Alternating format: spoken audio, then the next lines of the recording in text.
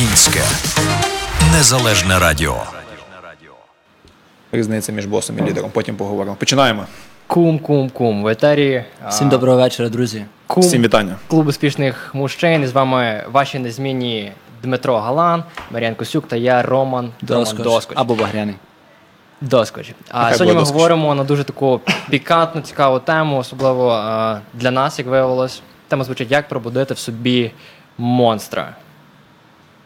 Так вона звучить, а про що вона насправді, ми зараз будемо говорити і дискутувати. Саме так, ми довго думали над тим, щоб обрати, тому що, знаєте, у нас була така невеличка перерва, хотів би вас одразу перепросити. В силу обставин мусили зробити таку невеличку перерву, як я вже казав, щоб підготуватися і ретельно, тому що тема дуже серйозна, як і серйозний гість, який ми, бачите, всі серйозні. Ми білих, Дмитро в чорних тонах. Думаю, скоро прийде цей гість і ми будемо порівну. Так, тому ми будемо дискутувати сьогодні про те, як казав Роман, про те, як будити монстра, знайти того монстра. Дуже багато чого буде цікавого. Але давайте, хлопці, задаємо попередній етер. Попередній етер був, знаєте, такий жіночний. Була Катерина чи Христина, я вже забув. Катя була з нами. Катя була. Як можна забути? Ми говорили про інформаційну гігієну, стали вже менше споживати, думаю, російського і не споживали, але це був дуже крутий етер, і я пам'ятаю, що ми багато чого обговорили. Сьогодні тема ще більше, можна сказати, глибша, по-своєму дуже цікава. Дійсно, згадуючи минулий етер, і хочемо ще раз подякувати Каті, що до нас прийшла, і дуже навіть непогано розкрили ми ту тему, особисто для себе, кожен зробив певні висновки, ми ще після етеру дискутували, напевно, годину-дві додатково на цю тему, тому вдалася зустріч і вдалася розмова. А стосовно подарунку, який ми анонсували, тому що найактивніший учасник мав отримати від нас презент. Це є славнозвісні марки «Русський воєнний корабль» іді на радіо, не буду говорити куди. Ми обов'язково виберемо переможця на Фейсбуці, я думаю, найбільш активного фоловера KUM. Ми вам напишемо приватні повідомлення і передамо з рук в руки цей експонат, який вже став легендарним. Я думаю, на наступній етері ми зможемо його таки представити вже в прямому ефірі. Я думаю, так. Окей, хлопаки, то чого така тема? І взагалі давайте трохи прояснимо, бо для себе ми розуміємо, чому вона так називається, але для нашого слухача, чи це зрозуміло? Пробудив собі монстра. До чого тут? Чому монстр? Звідки? Чого монстр? Чого не там сонечко? Окей, тема дуже, можливо, загадкова з одного боку, до чого тут монстр, а з іншого боку, кожна людина в житті, в собі, всередині має якогось того хорошого монстра, який стимулює її йти, рухатись вперед, досягати поставленого. Взагалі, життя триває тоді, коли ти рухаєшся. Коли людина перестає рухатися, вона вже втрачає всі ознаки чогось живого і відтак перестає отримувати будь-яке задоволення. Ми ж, хлопцями, хочемо, щоб всі отримували від життя задоволення і жили наповну. Тому стараємось знайти той баланс якийсь і ту мотивацію пробудити того монстра, який нас заведе і допоможе досягти поставлених цілей. Так, я також погоджуюся з Дмитром, тому що ми, як обирали цю тему, ми дискутували, яка б тема могла бути актуальною, тому що зараз оцей воєнний час, коли ми всі зайняті, переживаємо різні емоції, дуже важливо якраз бути на плаву.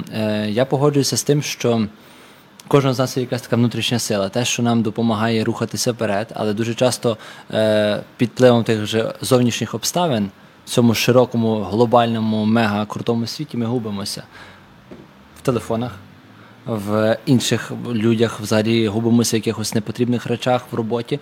Тому оцей монстр, він, щоб вам не склалося таке, можливо, хибне враження, це є та сила, яка вам допомагає, це ваш такий вічний двигун. І ми сьогодні будемо говорити не тільки, як його знайти, він кожного з нас є, у вас також він є, але будемо більше дискутувати на цю тему, якщо я не помиляюсь, ви мене виправите, як його заводити, і головне, щоб він навіть заводити, газувати, щоб він працював добре, а якщо навіть буде трошки барахліти, щоб бути готовим до будь-яких його проявів або таких витоків. Що тобі скажу, ми десь надихнулися таким мудрим дядьком Джорданом Пітерсоном.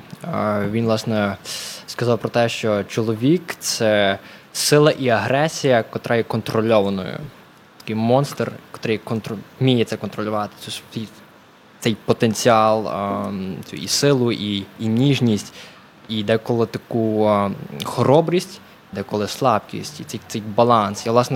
І ми почали про це якось між собою дискутувати, обговорювати, і багато питань почало з'являтися, почали вилазити якісь сучасні патології, як нам це видалось і видається, в принципі, ми сьогодні будемо про це говорити, обговорювати. І, власне, цей етер буде присвячений тому, щоб десь зрозуміти баланс того сучасного чоловіка, що він втратив і мав би собі повернути з плином часу в такому емоційному значенні, психологічному значенні, а що отримав, і воно зараз для нього є лишнім.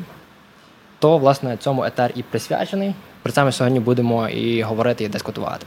Дійсно, буде багато дискусій, особливо з нашим неповторним гостем, який от-от вже заходить в ці двері і буде до нас приєднається за лічені секунди. Але перед тим ми покажемо вам відео, яке ми підготували, де ми опитали людей Чикагщини, нашого славнозвісного містечка, що вони думають про цю тему, що вони думають про монстра в собі, чи його варто знайти, як його знайти, ну і багато іншого. Отже, дивимося, Сашко. Всім привіт! Мене звати Мар'ян Костюк, а ви дивитеся найкращий подкаст KUM. Як ви зрозуміли, сьогоднішній етер буде цікавий, гарячий і дуже небезпечний. Сьогодні ми будемо опитувати наших радіослухачів про те, з ким вони себе асоціюють і хто для них справжній чоловік. Не перемикайтесь, далі буде дуже цікаво. Віталік, привіт. Привіт. Скажи, будь ласка, з якою твариною ти себе асоціюєш? Якщо чесно, насправді у мене немає ніяких асоціацій. Я і гадки не маю, з якою твариною я можу себе асоціювати. Супер. А скажи, будь ласка, а як ти думаєш, що робить чоловіка справжнім чоловіком? Що робить чоловіка справжнім чоловіком? Напевно, це буде звучати банально, але я вважаю, що чоловіка робить чоловіком його мужність. Хлопці, привіт. Привіт. Як вас звати? Ярослав. Саня. Скажіть, будь ласка, з якою твариною ви себе асоціюєте? Лев. Лев. А чому лев? Тому що він сильний і мужній. Не знаю, певно, якось тигром якось. Не А знаю. чому тигр тоді? Він типу такий шустрий. Хитрий такий, та шустрий і спритний. А як ви думаєте, що робить чоловіка справжнім чоловіком? Яка риса або якісь інші речі? Мужність, сила, там, сміливість. Що він міг захищати свою сім'ю і там. Ну, Руслан, так? Так. Руслан, скажи, будь ласка, з якою твариною ти себе асоціюєш? Тигр. Чому? Я швидкий. А як ти думаєш, яка риса або щось інший елемент робить чоловіка справжнім чоловіком? Я думаю, що чоловіком робить морський вид спорту, такий як бокс і єдиноборство. Роблять чоловіка чоловіком. Морський вид спорту, який закаляє характер морський, не здаватись, добиватись цілей, поставити свою ціль і йти до своєї цілі. А ви, дорогі друзі, нижче в коментарях напишіть, будь ласка, з яким звіром ви себе асоціюєте і що робить чоловіка справжнім чоловіком. Наперед хочу подякувати нашим друзям з MMA Goal, Руслану та Івану за те, що дозволили знімати це відео зі своїми спортсменами і в своїй спортивній академії. Дякую і розвиваємося, друзі. KUM з вами. Отже, ми повертаємось, і сьогодні у нас в студії психотерапевт, бізнесмен, філантроп, батько 4 дітей та просто людина з великої літери Віталій Де Франко. Вітаємо. Привіт, Віталій. Де welcome. Де Он? дівчата з номером? Дівчата? Тут треба було йти на ринг. А там би було, напевне, ще гарячіше. До речі, до слова хочемо подякувати нашим друзям з MMA Goal за те, що дозволили нам познімати. Мені походити трошки по рингу. Дуже класна локація. Ти ходиш штукою? Ну, не стою. Я ходив як справжній чоловік, як самець там по тому рингу, шукав собі суперника, але направду дуже крутий спортзал, якщо ви маєте бажання, можливість тренуватися, займатися боксом і багатьма іншими єдиноборствами, тоді вам MMA Goal. Дякую. Віталік, як тобі відео, що скажеш, і з якою твариною асоціюєш себе ти? Відео прикольне. Мені подобається, коли щось робиться, особливо для дітей. Так? Якщо, скажімо, дисциплінує їх чи допомагає їм трохи себе знайти, це дуже здорово. І здорово, що такі українці, як цей Віталій, робить такі речі. Так що це супер. А вони заплатять за рекламу за те, що я так гарно сказав? Обов'язково. Не факт, що тут договорилися. Але це було щиро. Тобто те, що я сказав. Так. А що до тварини? Тварина. Окей. В мене є пес.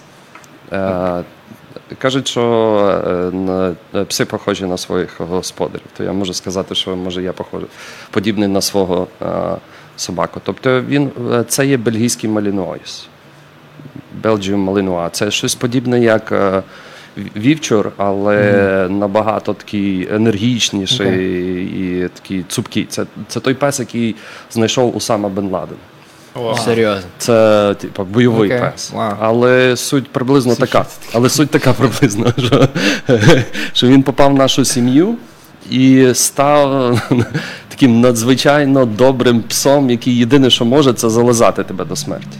Тобто, коли він виходить кудись, ми з ним виходимо гуляти, бо він вибігає на вулицю і несподівано, то в людей, самі розумієте, яка може бути реакція. Не всі стримуються навіть в тій реакції. Але в кінці кінців він просто їх зализує. І знаходить наступного самого Булада.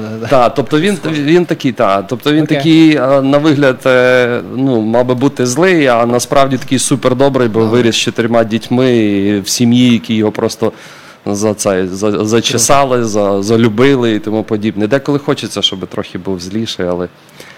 А друге, що я хотів сказати, що, напевне, по зодіаку я лев, то може щось так є в тому. Щось спільне. Ага. І третє, це коли мене розізлять. То я собі представляю, знаєш, дивилися мультик «Болт» називається? Я бачу. Бачили? Бродягу, Про песика. Так. Бачили? От бачили там такий злий хомячок? Ні. Він в такому шарі був. Його в шарі тримали, він такий був дуже злий. Не бачили? Ні. От такий приблизно як злий. Коли ти добрий, то лев? Поки що все логічно. Це класно, так. Хлопці, а ви з якою твариною себе асоціюєте? Маріо. Я навіть не знаю. Я собі думав, я сьогодні говорив з одним другом, я ще хотів додати до відео, мій один друг також сказав свій коментар про те, що він є кіт.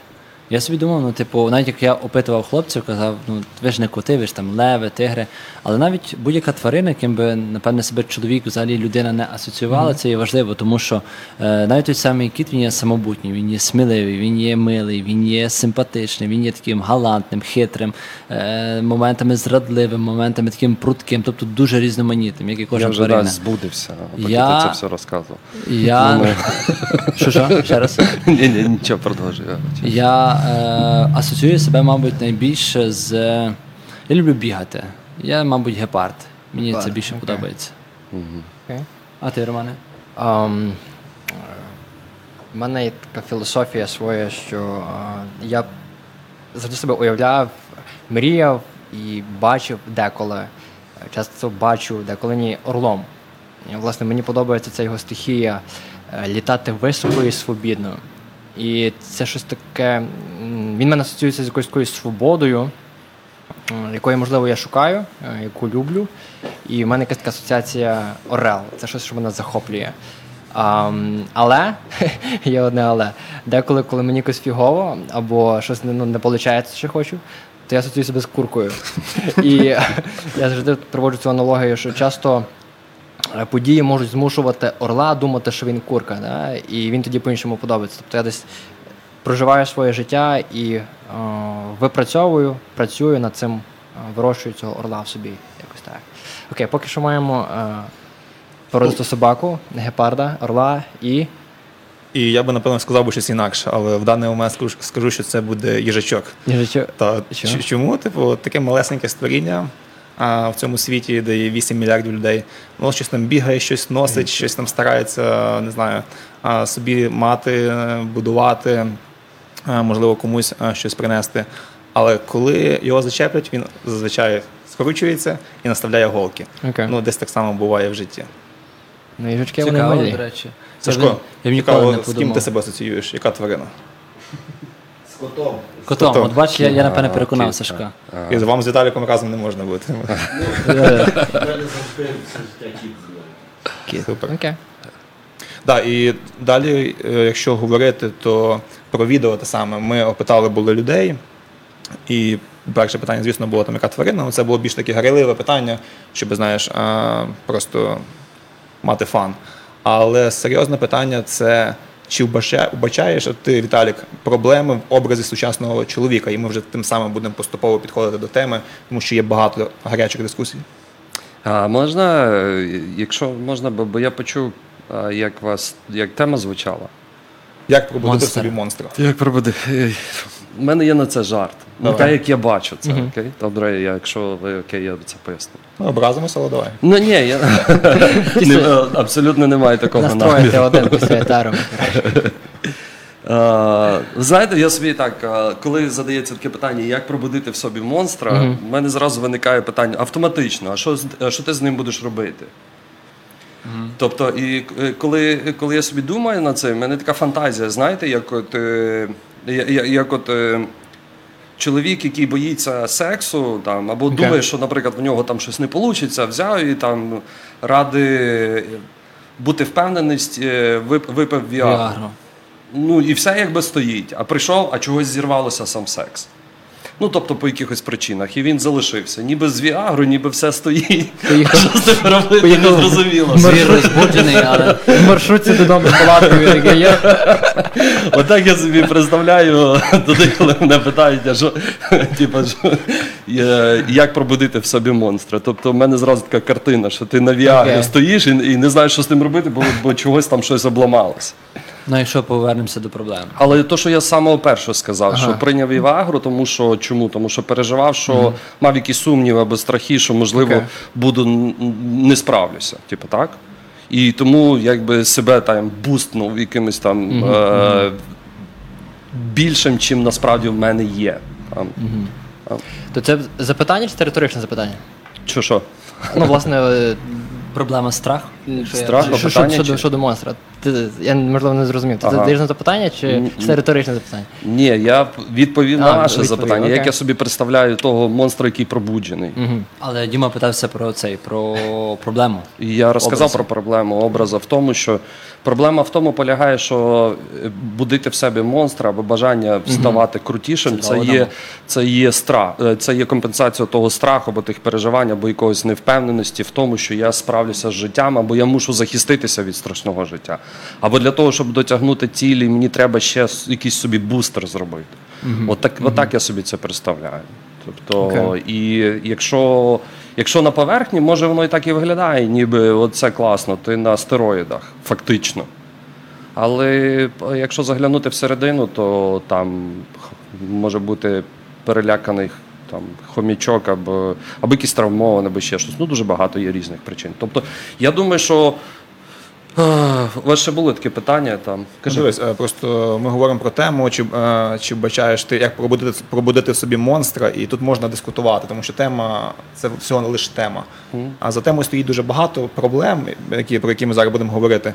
Але от цікава просто твоя думка, взагалі, це початкова така база, від чого ми будемо відштовхуватись. Чи ти вбачаєш в образі сучасного чоловіка 21 століття, який зараз ходить по Чикаго-Евеню, якісь проблеми? Конкретного чоловіка? Чи Просто загалом. Ну, в чоловіка завжди були проблеми. З тих пір, як з'явилася жінка. Ми передаємо До того в нього ніби було все гаразд. Глибока філософська відповідь, насправді. Чого ми так запитуємо це? Бо якось, як це було? Ми сіли і почали просто говорити. І ми зійшлися на тому, що ми троє погодились, я скажу від нас трьох, якщо ви не проти, що сучасний чоловік, він якось ввиду тих чи інших обставин, він трохи якось змінився. Тобто він якось відзначається особливою м'якістю,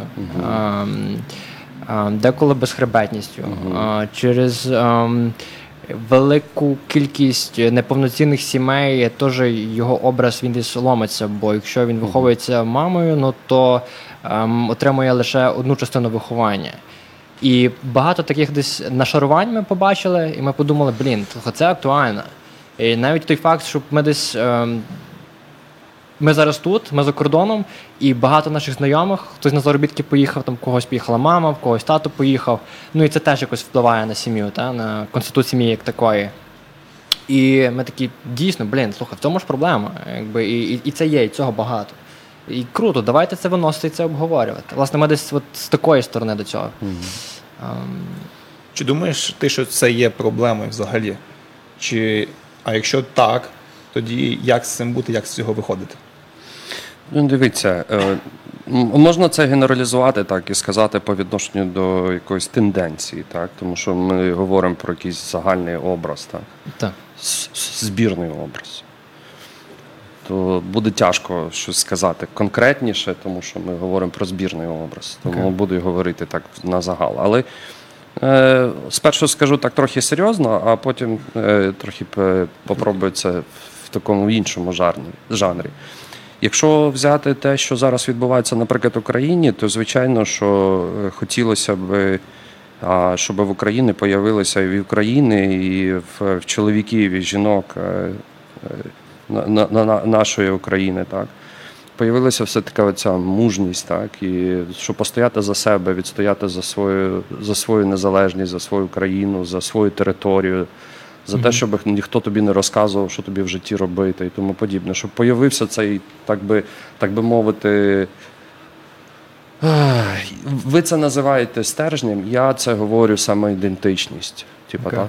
Тобто, як ідентичність? Самоідентичність. Тобто, що я є я, і моє є моє, і я не ф'юз ні з тобою, ні з чим. Я можу з тобою бути, якщо ти цього хочеш, і якщо ми один одному не шкодимо. І це є за обоюдною згодою. І якщо, можливо, в народі це називається стержнем, і кожен собі представляє це як хоче. І я це представляю в такому розумінні. Чи це назовні буде виглядати м'яко, чи це буде жорстко, чи це буде агресивно, чи це буде не агресивно. Навпаки, для мене немає значення. Для мене значення має, що я розумію, що я є, хто я є, і що є мої границі, і що є мої бажання, і що мене ранить, і що мені приносить задоволення.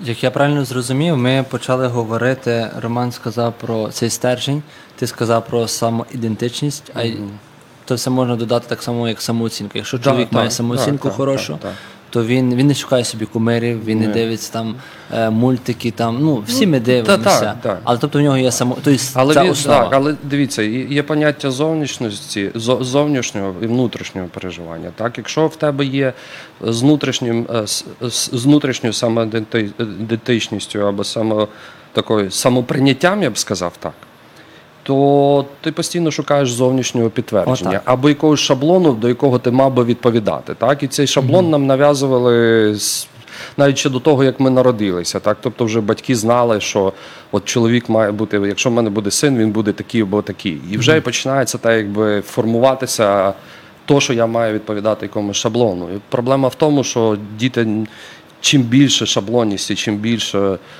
ти маєш чомусь відповідати, тим травматичніше виростає дитина. Так? Особливо в тих умовах, які є реальні умови. Умови відсутності тата або умови відсутності ще чогось. Тобто треба дивитися на реальні ситуації, а не думати собі про ідеалістичні якісь нормативи чи ідеалістичний світ, в якому ти би мав би до чого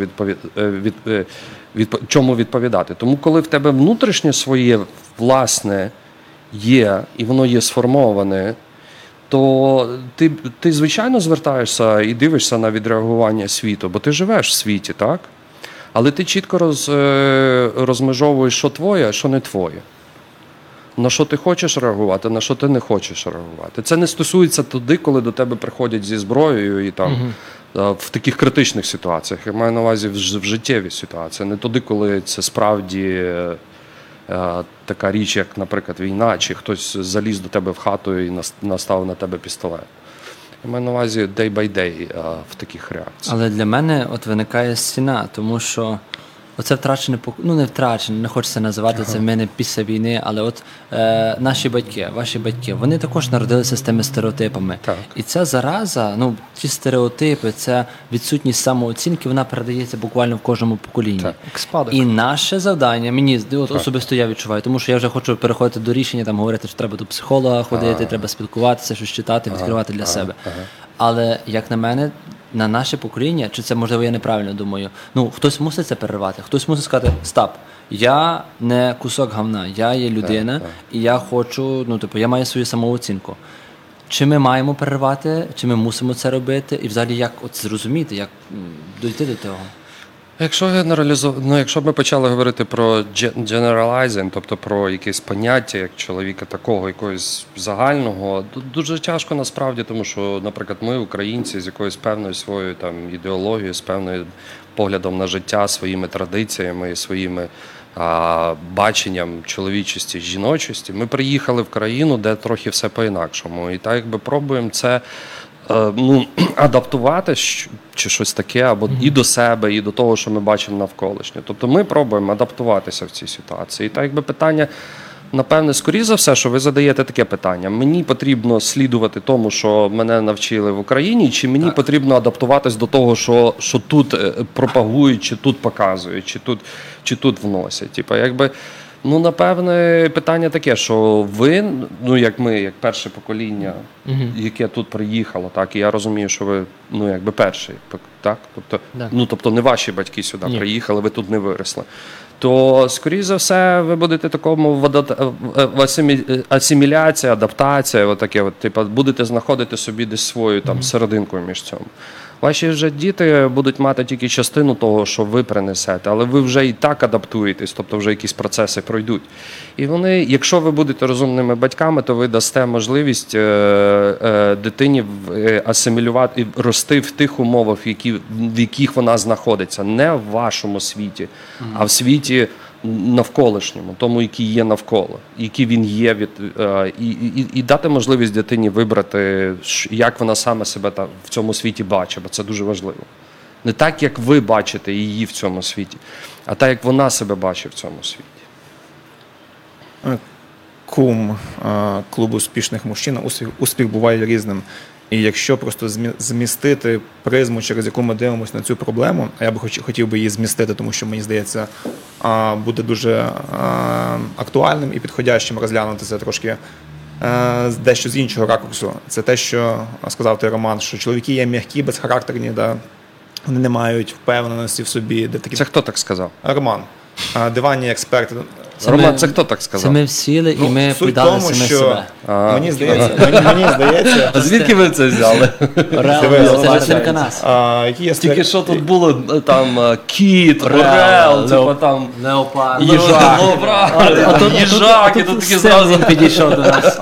Взяли ми це з даних по опитуванню, те, що дуже часто, якщо з точки зору... Напевно, жінок ви опитували. Так, з точки зору жінок є така проблема, що немає відчуття, як за кам'яною стіною, немає цієї безпеки, яка так, по суті, природня і необхідна для жінки від чоловіка. Це хто так сказав? Сказала природа. Сказала природа. Окей. Так, і жінка, вона... А ти знаєш, що в природі насправді досить розповсюджений матріархат? Тобто жіноча половина домінує. Це тільки... По кількості? Ні, не по кількості. Якщо ви подивитеся в природу, там жіночі, наприклад, управляє всім. Маєш на увазі не тільки людей, а загалом повністю. Так, наприклад, як бджоли. Матка.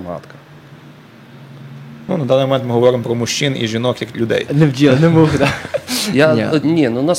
Ви собі так думаєте, що зараз управляють чоловіки, так? І так би мало би бути. Насправді, можливо, в частину нашого суспільства до нас і до нашого розуміння існував і матріархат, тоді, коли управляла всім жінка. Але ми не говоримо про систему управління. Ми говоримо про те, що є сьогодні 21 століття, є чоловік, є жінка. Проблеми жінок або сімей, якщо вони розводяться, або дівчат, які не можуть собі знайти другу половину, дуже часто є те, що немає чоловіків, як ви вже говорили неодноразово, зі стержнем, немає, які би дали ту безпеку і впевненість, що далі все буде добре. Окей, на це я вибачаю, що я тебе в котрий раз перебиваю, але відчуття безпеки – це внутрішнє переживання, ніхто тобі його дати не може. Чоловік збоку не може дати. Ні. Для жінки. Якщо в тебе нема внутрішнього відчуття і переживання і сприйняття безпечного світу, тобі ніхто це дати не може. Це всосується з молоком і виховується соціум ще далеко до тебе, задовго до тебе. Ти можеш це якимось частиною компенсувати, але така жінка все рівно знайде в тебе проблему. І завжди буде недостатньо.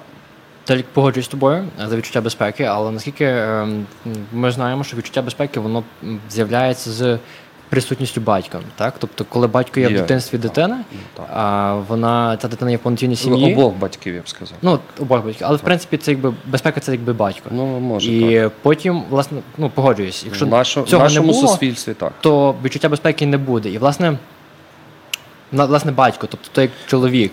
Ми погоджуємося і віримо, що чоловік, він не може дати жінці того, чого вона там немає, або чого їй вже не вистачає. До чого в неї рецептори не працюють, скажімо грубо так. Дякую. Але те, що вона недоотримала зі сторони свого тата, то це, в принципі, теж... Це не наша задача, як чоловіка. Але, власне, от ми сьогодні про це говоримо, про цього чоловіка, котрий, можливо, ми його трошки... Зробимо його ідеальним сьогодні, мені здається, ми його підганяємо під ті ідеальні критерії жінки, правда? Тобто, як жінка скаже, якщо сказати так, що я аналітик, так, і чисто трохи в такій гумористичній формі, то ви пробуєте знайти формулу, яка задовільнить вашу маму. Мамо, чуєте? Так, це ваше таке завдання. От як стати мені таким чоловіком, якою мама моя буде гордитись? Я б не погодився. Бо навіть в жінці ми в такому ситуації ми бачимо проекцію. Якщо ви розумієте поняття проекції, то навіть в жінки ми бачимо проекцію, так як жінка бачить проекцію в нас. Тобто проблема сімей полягає в тому, що в сім'ю, коли приходять двоє людей, і вони не є психологічно сформовані, полягає в тому, що ми починаємо жити своїми фантазіями, а не з реальною людиною.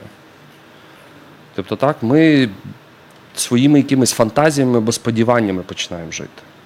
І тільки, напевне, ті, які виростають, або ті, які собою займаються, вони розуміють, що реальність світу така, що людина, яка поряд, така. І тут питання тільки, чи я можу з цією людиною бути і спілкуватися, і її любити, чи ні. Окей? Погоджуюсь. Не погоджуюсь. Дивись, давай тоді вернемось one step back. Чи ти взагалі думаєш, що людина має прогресувати, має рости, має змінювати свої недостатки? Так. Ти з цим погоджуєшся? Звичайно. Окей. У нас є чоловік. Ми не говоримо про жінок, ми не говоримо про бджіл, тварин і всіх інших чудових створінь цієї планети. Ми говоримо про чоловіків. Чому про чоловіків? Тому що KUM – клуб успішних мужчин. Ми не хочемо розгалужувати свій фокус уваги. Ми взяли суто чоловіків. Якими ми є чи не є, це дискусійне питання. Тому що ми ростемо, ми змінюємось, ми не успішні. Ми про це говорили були в першому етері, ми до того йдемо. Не погоджуюся. Але успіх – це є шлях.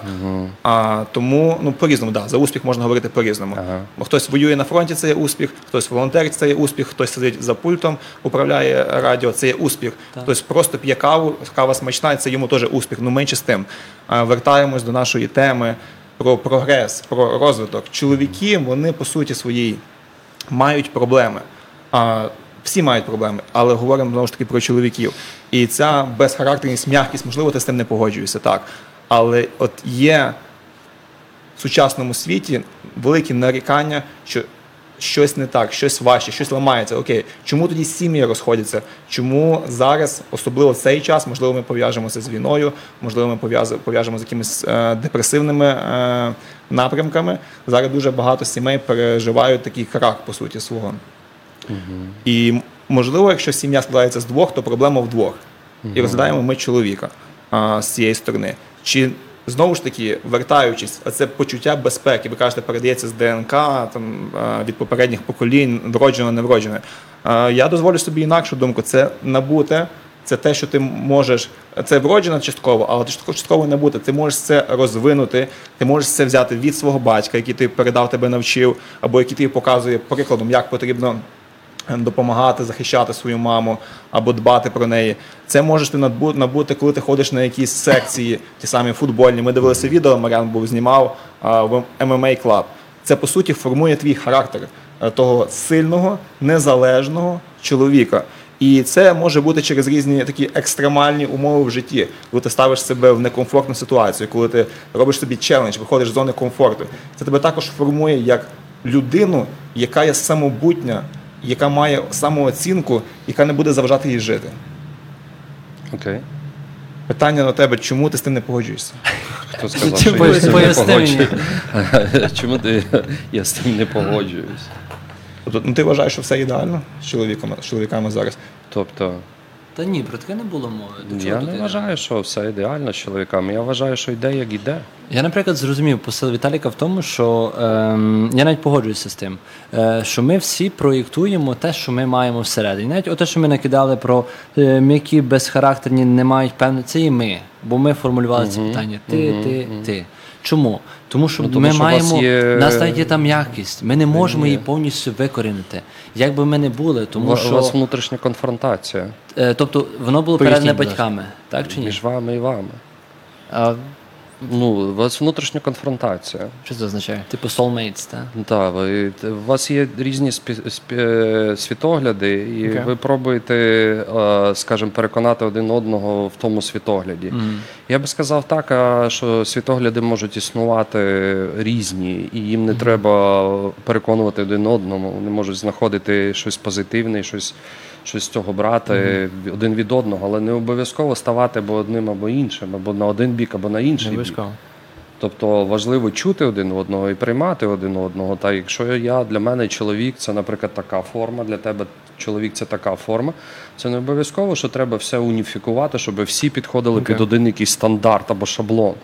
Бо мені здається, життя буде туди дуже скучне і взагалі якесь незрозуміле, якщо всі будуть шаблонно накачані, і знати ММА, тоді всі почнуть на вулиці битися, а де ж іще більший прогрес, якщо ти знаєш ММА, я знаю ММА, і ми не можемо все рівно, нам треба все рівно ще більше рости. І до якого це рівня? Тому світ, напевно, він є трошки інший, він є різний. І ті люди, якщо ви говорили про успіх, я не знаю, що значить успіх, тому що, напевне, для кожного, так як ви самі сказали, для кожного успіх це є своє якась, якісь свої параметри, так? Але я думаю, що, знову ж таки, я повторюся, що успіх – це внутрішні переживання, не відповідати якимось зовнішнім параметрам. Ти можеш відповідати зовнішнім параметрам, але чи цей успіх, ти його будеш переживати, чи це буде просто як черговий етап якихось речей, які ти досягаєш, ставиш собі цілі, і потім не бачиш свого життя, і йдеш від цілі до цілі. Для мене, наприклад, успіх, можу пояснити, що для мене, і як я собі це бачу. Будь ласка. Тобто я, завершуючи цю тему, я не говорю, що чоловік ідеально має бути такий, або такий. Я говорю про те, що, по-перше, суспільство прогресує і розвивається, і поняття чоловіка трошки змінюється, і треба цей прогрес, напевне, все ж таки приймати. А із того, що зараз починає, і особливо американське суспільство, воно говорить про те, що має право існувати люба форма чоловічості, в якій комфортно і суспільству, і цьому чоловіку конкретному. Окей? Тобто, що якщо ми будемо розділяти це правильно, це неправильно, тоді ми будемо, як в Спарті, скидувати з гори тих, хто родився там не такі, як ми собі представляємо. Тобто, я не вважаю, що це правильно. Я Віталіка зрозумів. Давайте тепер зупинимося, тут трошки, у нас є ще часу, і кожен повторить те, що він зрозумів. Бо ми поговорили дуже великий шмат. Як ми вважаємо. Роман, що ти... Зрозумів, чи як ти розумієш і ти бачиш? Як ти це бачиш і розумієш. Я тільки хочу сказати, вернувшись до успіху, то я можу сказати 2 етапи свого життя і поділитися 2 етапами свого життя. Перший етап життя – це було для мене приблизно так, щоб ви розуміли. Як я собі колись це представляю, дуже гарно собі описав, що так для мене воно стало розумітно. Це тоді, коли ти на річці плавання, знаєте, плаваєш, гребеш, так? І ти можеш гребсти проти течії, щоб досягнути якогось певного там рубіжу, там, свої цілі там, за якихось пару хвилин. І що ти робиш? Ти головою повністю окунаєшся і гребеш зі всієї дурі, так? І тобі здається, що якщо ти дійдеш до цього фінішної прямої, типу, на кінець то ти зможеш вдихнути, подивитися навколо, почати радіти своєму життю. І коли ти до того доходиш, то спрацьовує система, в нас є така система, яка це всі, хто грає на автоматах і тому подібне, вони знають, що допамінова. То, що очікування приза набагато більше дає задоволення, чим сам приз. Окей? Тому існує поняття гри як такої. Як вона називається? Подивіться, будь ласка, Сапольського. Дуже його люблю. Він так класно це розказує, просто капець. Тобто там був якийсь експеримент. У нас є, я розкажу про експеримент. У нас є. Там експеримент був такий, що ці мавпі давали, там, казали, натиснеш кнопку, тобі дадуть там їду, так? І вимірювали рівень системи задоволення. Ну, скажімо, там, допамін, серотонін, не буду зараз давати. І коли вона натискала на кнопочку і отримала їду, в неї відбувався задоволення. Типу, той пік скакав. Так? Коли вони через раз їй давали їду, тобто 2 рази натиснув на кнопочку, отримав їду, вони виявили, що рівень задоволення скаче не тоді, коли він отримав їду, а тоді, коли він натискав другий раз на кнопку. Тобто в нього з'явилося таке, типу, а може. Да? Потім, що вони зробили? Вони рендомно почали видавати їду. І скільки би він там не тиснув, вони просто рендомно йому там могли дати. І що вийшло? І вийшло так, що в мапи самий вищий рівень гормонів задоволення було в такій моделі. Не в моделі, коли він натиснув, получив, не в моделі, коли натиснув 2 рази, получив, а в моделі тоді, коли це було рендомно, коли він не знав, коли він получить, але знав, що це ймовірно. Тобто суть приблизно така, що якщо ми в своєму житті, внутрішньо не розуміємо з того, для чого ми живемо і як ми живемо, то ми будемо отримати кайф від того, що ми досягаємо якихось цілей там в кінці, там доходимо якоїсь фінішної прямої. Але це такий якби спайк, і коли ти дійшов, ти отримав цей спайк, але через як інсулін, через 2 години він падає і падає ще гірше. І тобі треба ставити ще іншу ціль, щоб досягати. Але як це виглядає? Для мене як це виглядало? Що була голова в воді і просто гребеш, так, да? Типа проти течії. І досягаєш тих цілей. То пізніше я зрозумів, що це мене виснажує. Я дуже сильно виснажився. Так? Я отримав ці маленькі дози добрості, що ти чогось досягнув, але я виснажився. Через деякий час, коли трохи виріс, зрозумів і усвідомив, я розвернувся, скажімо, грубо кажучи, на спину і почав гребсти за течією. Але при цьому розглядатися навколо. Насолоджуватися тим, як зараз я пливу. Я досягаю тих самих фінішів, тих самих успіхів, тільки це зовсім інше відчуття. Це відчуття того, що ти знаходишся тут, зараз, в даний момент, і ти бачиш все навколишнє. Деколи часто я вам скажу, що навіть швидше досягаєш тих результатів, які при греблі голова в воді. Практично. Як знайти, виходить, що цей другий варіант – це є ця здоровість. Це здоровий той чоловік, котрий, якби, навчився жити, скажімо так, практично. Як до цього дійти? Для мене це 7 років терапії. 7 років терапії. А якщо хтось не любить терапію, я не дуже люблю. Ще варіант. Поради? Чиї? Ні, я маю на увазі, що в чому питання. Питання в тому, як досягти того, щоб лягти на на воду і, ти за течією. Ми зрозуміли, що ти, дозволь, я скажу, що ти кайфуєш від життя, тобто ти потратив певний час, пробуєш. Наш якийсь Юра, Петро, Галя дивиться відео і каже, я пливу, не бачу куди, але тупо махаю руками, втомлююся. Як зрозуміти, що треба йти за течією і насолоджуватися? Не робити життя марафон, а життя танець, або за течією плести. Як цього? Дай лайфхак. Дуже проста відповідь, дуже проста. Типа там так, але вона нічого не дасть. Це, напевне, що нас заставляє гребсти, це тривога. Okay. Тобто тривожність, страх жити, грубо кажучи. Дуже грубо кажучи. То, щоб насолоджуватись тим, що є, то, скоріш за все, треба, щоб якимось чином, бо з чим ця тривога зменшилася, щоб не було страшно жити. І тоді ти розумієш, що дуже багато речей, вони відсихають і відпадають, як не потрібно. Гроші, так чи ні? Гроші, я вважаю, що це не є ціллю, це є більше як засобом.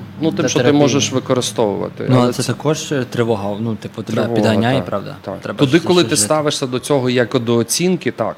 Okay. Коли ти ставишся до цього як до засобів, ні. Бляха, стільки роботи над собою. Можна в залі працювати, а можна трохи працювати над своїм світобаченням. А я вважаю, що і то супер здорово. А що би ти порекомендував для того, щоб ми якось обширніше побачили на цю тему? Не знаю, книги? Ти згадав, був блогера, так? На Ютубі? Ні, Сапольський – це професор університету. Він викладає еволюцію розвитку. Дуже класно. Багато цих, але вони складні лекції, я б їх послухав. Складніше, ніж Арестовичі? Цього не можна. Не хочу це коментувати. От вам приклад чоловіка стержного. Таке питання можна зрозуміти, хто яких політичних поглядів. То, я думаю, ми так дуже помалу наближаємося до завершення. Швидко наближаємося. Там, на жаль, дуже багато ще є питань цікавих, але одне з найбільш наших вже стабільних питань зараз Роман продемонструє. Це його рубрика, яку він кожному гостю старається припідняти. Питання, да. Віталік, про що буде твоя остання в житті промова? Моя остання промова? Це таке питання дивне. Що мені прийшло в голову, то, напевне, посмішка і обійми, це все. Посмішка і обійми. Круто. Такої відповіді ще не було. Це сильно. Це сильно. Я б дуже хотів, щоб так було. Okay. Я хочу прожити своє життя так, щоб в кінці, коли буде моя остання хвилина, що я б іменно її так закінчив. Круто. Круто, що ти це бачиш. Це моя любов. Тобто це відповідь любові. Дякую. Так, і хочемо також ще, завершуючи цей етер, перш за все, скажу свій висновок. У мене багато в чому не сходиться думка з Віталієм, і я маю свої глибокі переконання. Чи вони є правильні чи неправильні, я думаю, розсудить час. Все ж таки ми маємо один одного сприймати різного і, можливо, не старатися змінювати, тому що хто має право комусь вказувати, як жити, кожен має свій шлях. Але є основи, ти знаєш, людина без принципів не може, по моєму переконанні, вважатися людиною як такою, а людина, яка не змінює свої принципи, це є тупе створіння, яке просто живе і не знає, чому воно живе. Тому мають бути якісь певні принципи. Моє переконання, я не є психолог і не маю досвіду ніякого в тому, звичайно, але моє переконання, що є основи, фундамент, на якому ти будуєш щось. І цей фундамент ми сьогодні пробували розглянути для чоловіка. Так, він може бути різним. Він може бути накачаним, не накачаним, він може бути блондином, брюнетом, він може посміхатися, не знаю, плакати, він може що хоче робити. Так, це є чоловік. Але є певні такі внутрішні ось ці речі, які, я думаю, вони мають бути присутні. І все ж таки безпека чомусь для мене це синонім з чоловіком. Так само, як і друге, про що ми сьогодні, напевно, не встигнули поговорити, це є відповідальність. Це є мужність, сміливість брати щось і робити. Не спихати на когось, не боятися, тому що страх, по суті, це є замкнуте коло між страх і помилитися. Тобто, що людина не бере відповідальність, тому що вона боїться помилитися, а відтак вона не хоче брати ту відповідальність. І це є коло, дійсно, і ще впевненість. Тобто, звичайно, що людина собі не впевнена. Про це ми вже проговорили. Тому ось ці речі, над якими варто працювати і, напевно, собі їх виховувати, я думаю, це для мене і є тим фундаментом для чоловіка. Кожен може додати щось від себе, і кожного буде свій фундамент. Але моє бачення таке. Круто. Ром, що в тебе? Нас залишилось буквально 5 хвилин. Дай короткий фідбек. Я десь бачу, що я розумію, погоджуюсь з Віталіком.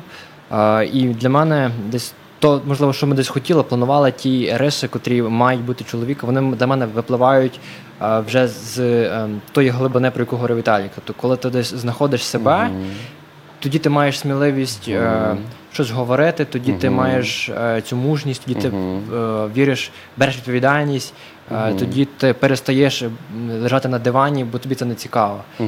Можливо, ми десь пішли в ту сторону замість того, щоб десь піти туди, де ми десь планували, мали такий план. Але ті десь дві точки, вони є. Я десь розумію Дмитра і погоджуюся з ним, розумію Віталіка і погоджуюся з ним. І, напевно, ще нам потрібно було б ще одна така зустріч, щоб якось більше вникнути і в одне, і в друге. На цьому в мене крапка. А я би коротенько хотів додати, що я багато в чому себе пізнав і переконався в тому, що це є, ніби наша ідея класна, тому що ми хочемо зрозуміти для всіх, але помилкова є взагалі ідея знайти золоте рішення для всіх. Ну це неможливо. Всім дати, їжте гречку, будете всі сильні. Хтось любить кашу, хтось любить то. Подобався Діма, як сказав в кінці, от я думаю, чи він скаже то чи ні, скаже, що для мене, оце для мене, є такий варіант. Думаю, ну окей, вже не буду його чіпати за це. Не буду його сьогодні бити. Бо це його позиція, і це правильно, що кожен, коли розуміє те, що для нього є найкраще, він тоді, і подобається твоя думка, як от, я думаю, що ти як психолог відчуваєш можливо те, що на тебе дивляться багато, і ти від твоїх слів залежить, там хтось, можливо, там перебудує багато чому. Треба шукати себе, треба будувати не тільки м'язи, там, не знаю, щось, але будувати свій світогляд. Це, якщо можна, одне тільки слово я скажу. Я згідний зі всім, що ви зараз сказали, тому що це світогляди, так? Але для мене важливо, напевне, не який ти там чоловік чи який ти там жінка. Для мене важливо, напевне, яка ти людина. На цьому варто завершити наш етер. Важливо, яка ти людина. І це правда. З вами були, люди. Ми зараз скажемо хто, але перед тим хочемо зробити невеличкі анонси. Точніше, вам нагадати, що у нас це вже який? Дев'ятий етер. Попереду ще залишилось не так багато тем для обговорення, якщо брати цей кейс KUM.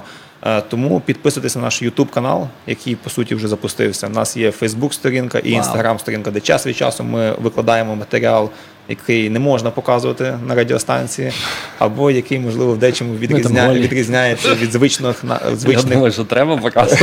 звичних наших образів. Тому це перше. А друге, це ті події... Це є мужність. Я вибачаю, що так. Це є мужність показати себе голим в етері. Хочу, може, це не такої. Дякую. А друге, це, напевно, ті події, які відбудуться найближчим часом. Я б хотів сказати, що де ми можемо з вами зустрітися і, по суті, можливо, обговорити більше цей етер. Можливо, там буде Віталік присутній, можливо, хтось з інших людей, хто вам дасть свою експертну точку зору. Це є перша подія, дуже така очікувана, Кіно.UA, яке відбудеться вже цієї п'ятниці на Камберленд, де ми збираємо кошти на допомогу ЗСУ. Фільм «Захар Беркут». Друга подія – це 24 вересня відбудеться пікнік «Україна – це я», який також буде біля церкви на Камберленд, де будуть артисти, буде дуже багато артистів. Буде Альоша, буде Влад Яма, буде інші місцеві таланти. Тому приходьте 24 вересня. Всі деталі на Фейсбуці, на сторінці КМС. У мене все. Круто. То на цій хорошій анонсованій ноті ми будемо дякувати нашим глядачам. Дякуємо вам. Дякуємо нашому гостю і кожному з нас. Дімі, Ромі, Мар'яну, Віталіку. Дякуємо. Будьте собою дуже скоро і не забувайте нас. Будьте собою і ставайте ліпшими. Кому з вами. Слава Україні. Па-па. Героям слава. Па-па. Українське незалежне радіо.